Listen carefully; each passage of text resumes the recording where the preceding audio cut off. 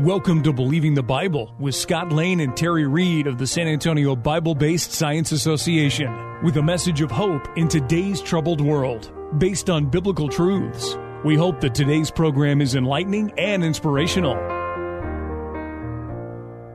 Welcome to Believing the Bible. This is Scott Lane with Terry Reed and Dr. Carl Williams and our producer Ed Salzwell, all directors at the San Antonio Bible-Based Science Association.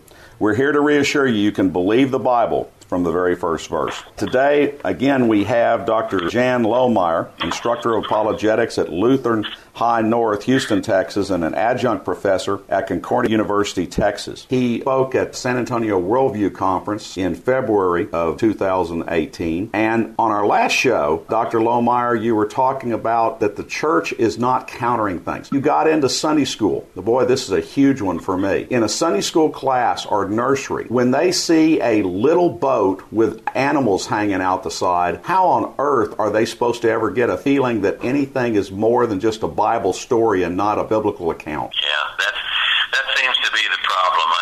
I really think that we're treating the Bible as if it's a storybook, and you see this in advertisements.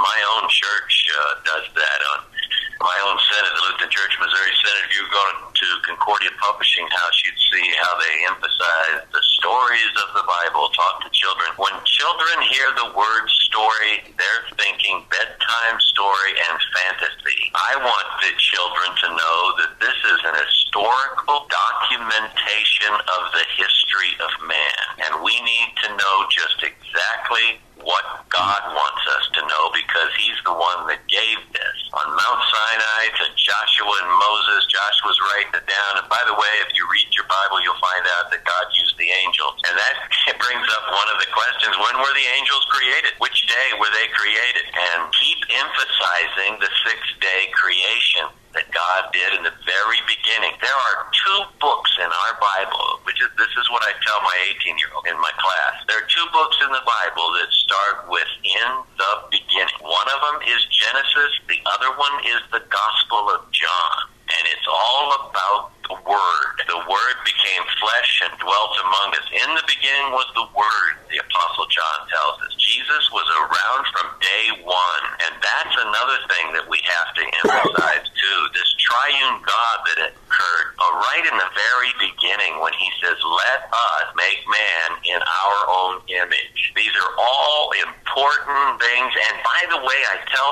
all my students that all the genealogies, they're very important, because we can thereby date the earth and when the creation occurred. That's why it's an historical document. It's the facts, because it's coming from God, and God cannot lie. It's impossible. So if we are teaching our children that we're in this battle, we're in this war, and Jesus is the Word, the truth, and he's the Father of truth, and the devil is the father of lies, and that is our battle, that's our fight, then we have to make sure that we're teaching everyone, including our children, that anybody who does not believe in Jesus Christ as his Savior is therefore a prisoner of war. And that's the way Paul describes it. They're captive. They're captive to false teaching. This is another thing we need to tell our parents, and we need to tell our teachers this. God spelled it out quite firmly in Deuteronomy chapter 6 when he said, "Hear, O Israel, the Lord your God is one." And then he said, "Love the Lord your God with all your heart, with all your mind, with all your soul." And then he says, "Teach these commandments that I give to you today to your children when you get up in the morning, when you travel along the road, when you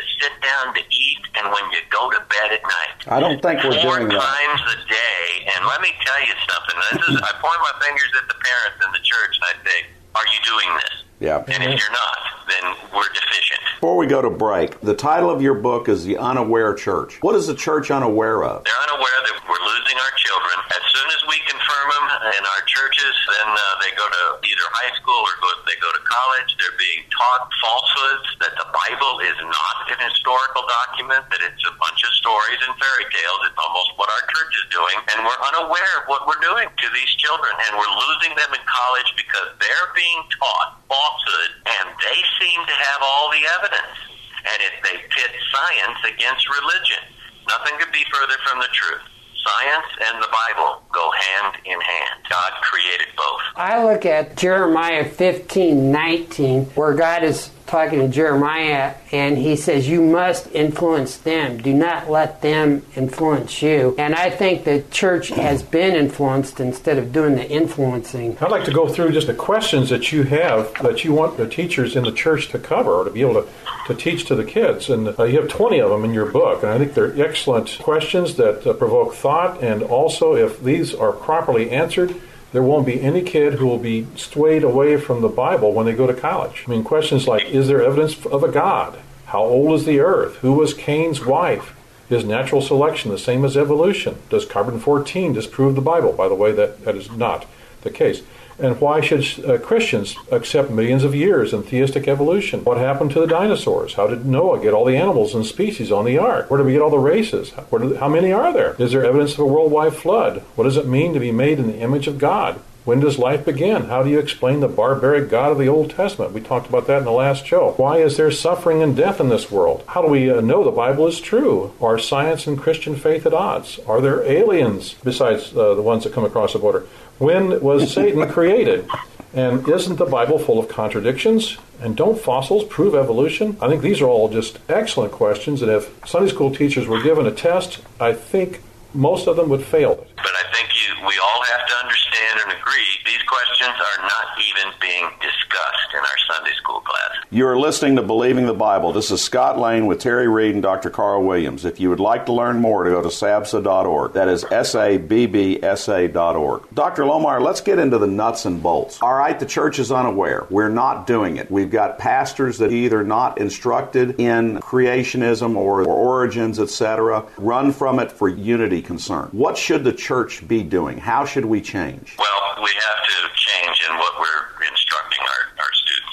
Our whole program of teaching children has to change. And I'm not talking the real low classes. I mean, lower grade classes is what I meant.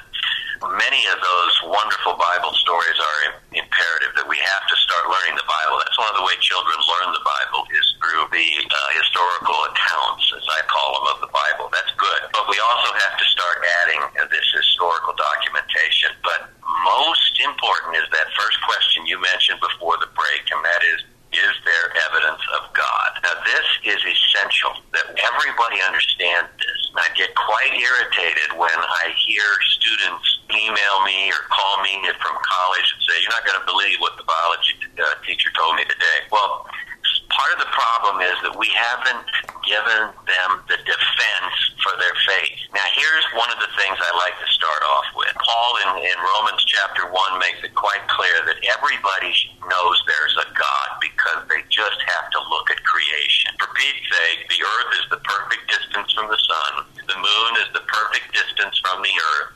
The only planet. We are the only planet that God, and this is told in Isaiah, that God made for inhabitation.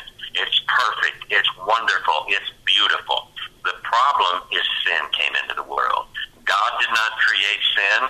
Sin came in the world through Satan because sin was found in him. He wanted to be God. You can take a look at the two accounts. One of them is in Ezekiel and one of them is in Isaiah about the creation of Satan. Now, the angels were created, I think, probably on day one when it says the heaven and the earth were created. Notice it's plural heavens. The heavens referred to there are the atmosphere that we have around us, the sky, and also the sun, the moon, stars, the planets, and then the third one would be where God is, the heaven that we are all going. We have our hope in, and that's what Peter talks about in 1 Peter 3. But I think it's imperative that we tell every single student, and I do this almost on a regular basis, once a month in my class. I'll ask them, what are some things that just ring of truth when it comes to Christianity? And one of them is the fact that Jesus resurrected and there are no bones in his tomb. Now that's important. The other thing is that 12 men stuck to their story to their death. One of them was skinned alive. The point being here is, if it was a falsehood, if it was just a little lie, somebody would have said that. And they didn't do it for money. They all died paupers. And then one of the clinchers And this needs to be pounded into the heads of every Christian, and it's not being done by the churches. There are 226 for sure, possibly 300, but 226 for sure prophecies in the Old Testament that are all fulfilled by one man, and they were written 700 years before he even came. One of them, Micah 5:2, tells you where he's going to be born. One of them, Isaiah 7:14, tells you he's going to be born of a virgin. Jeremiah 31 tells us we're going to have babies killed, and Zechariah tells us they're going to pay 30 pieces of silver for it. It just goes on and on and on about the prophecies all fulfilled by one man. These are the signs that Paul was talking about in 1 Corinthians and in Acts. He did these miracles and these signs, all proving that Jesus is who he says he is. He's true God, true man, died on the cross. The Romans don't fall for this story by some of the professors saying that wasn't Jesus on the cross, or he wasn't all dead, or they stole the body. No, the Roman soldiers did not make mistakes. And look at what happened. Now, this is another thing that most people don't know this, but on the day Jesus died, there was a full eclipse, and then earthquakes hit. Those soldiers were getting scared. They had it down to a science. They knew it took 9 hours to make these people suffer on this cross for what they did to the Roman Empire. They had it down to a science. At 3 o'clock in the afternoon, they were getting itchy because they'd seen so many things happen today. And they decided, let's get this over with. So what do? They go to break the legs of these 3 people because therefore they couldn't hold themselves up and they'd suffocate. Well, the 2 guys are dead. The 2 guys are dead after they break their legs, but they go to Jesus and they notice he's already dead. So what do?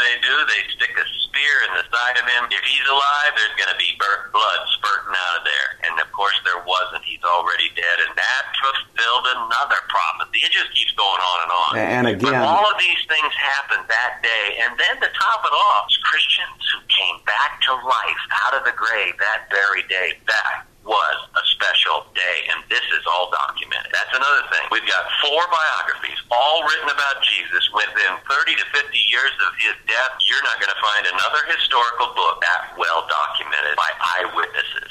And the last thing I want to make sure everybody knows is there were over 500 witnesses to Jesus' resurrection, as Paul records in 1 Corinthians. To me, the evidence is overwhelming. It makes sense to be a Christian. What we've got to do is, as churches, we have to communicate this to our people, which we agree is not being well done. Thank you, Dr. Lohmeyer. You're welcome. Information for creation events in our area are on our website's calendar page. For more information or to schedule a presentation, go to sabsa.org or call 210-599-7240. When you go to our website, you can click on a link to our newsletter. Our website has a link for contact information on which you can order our newsletter to be emailed to you, or you can call us. Also go to whyshouldyoubelieve.com. That is Terry's website containing articles looking at current day issues from a biblical perspective. SABSA meets the second Tuesday of each month at 7 p.m. We are now meeting at Faith Lutheran Church just south of the corner of Jones Maltzberger and Thousand Oaks. There you will find biblical apologetics and creation science teaching found nowhere else in Bexar County, as well as the availability of books and videos on these important subjects. If you missed any part of this show, you can listen to the show anytime by going to the AM 630 KSLR, the Word in South Texas website. Click on KSLR Podcast, scroll down until you find Believing the Bible. Please join us again next Saturday for Believing the Bible. I'm Scott Lane, and for Terry Reed, Dr. Carl Williams, and Ed Salzwell, thanks for listening, and we hope you found today a reason to believe the Bible.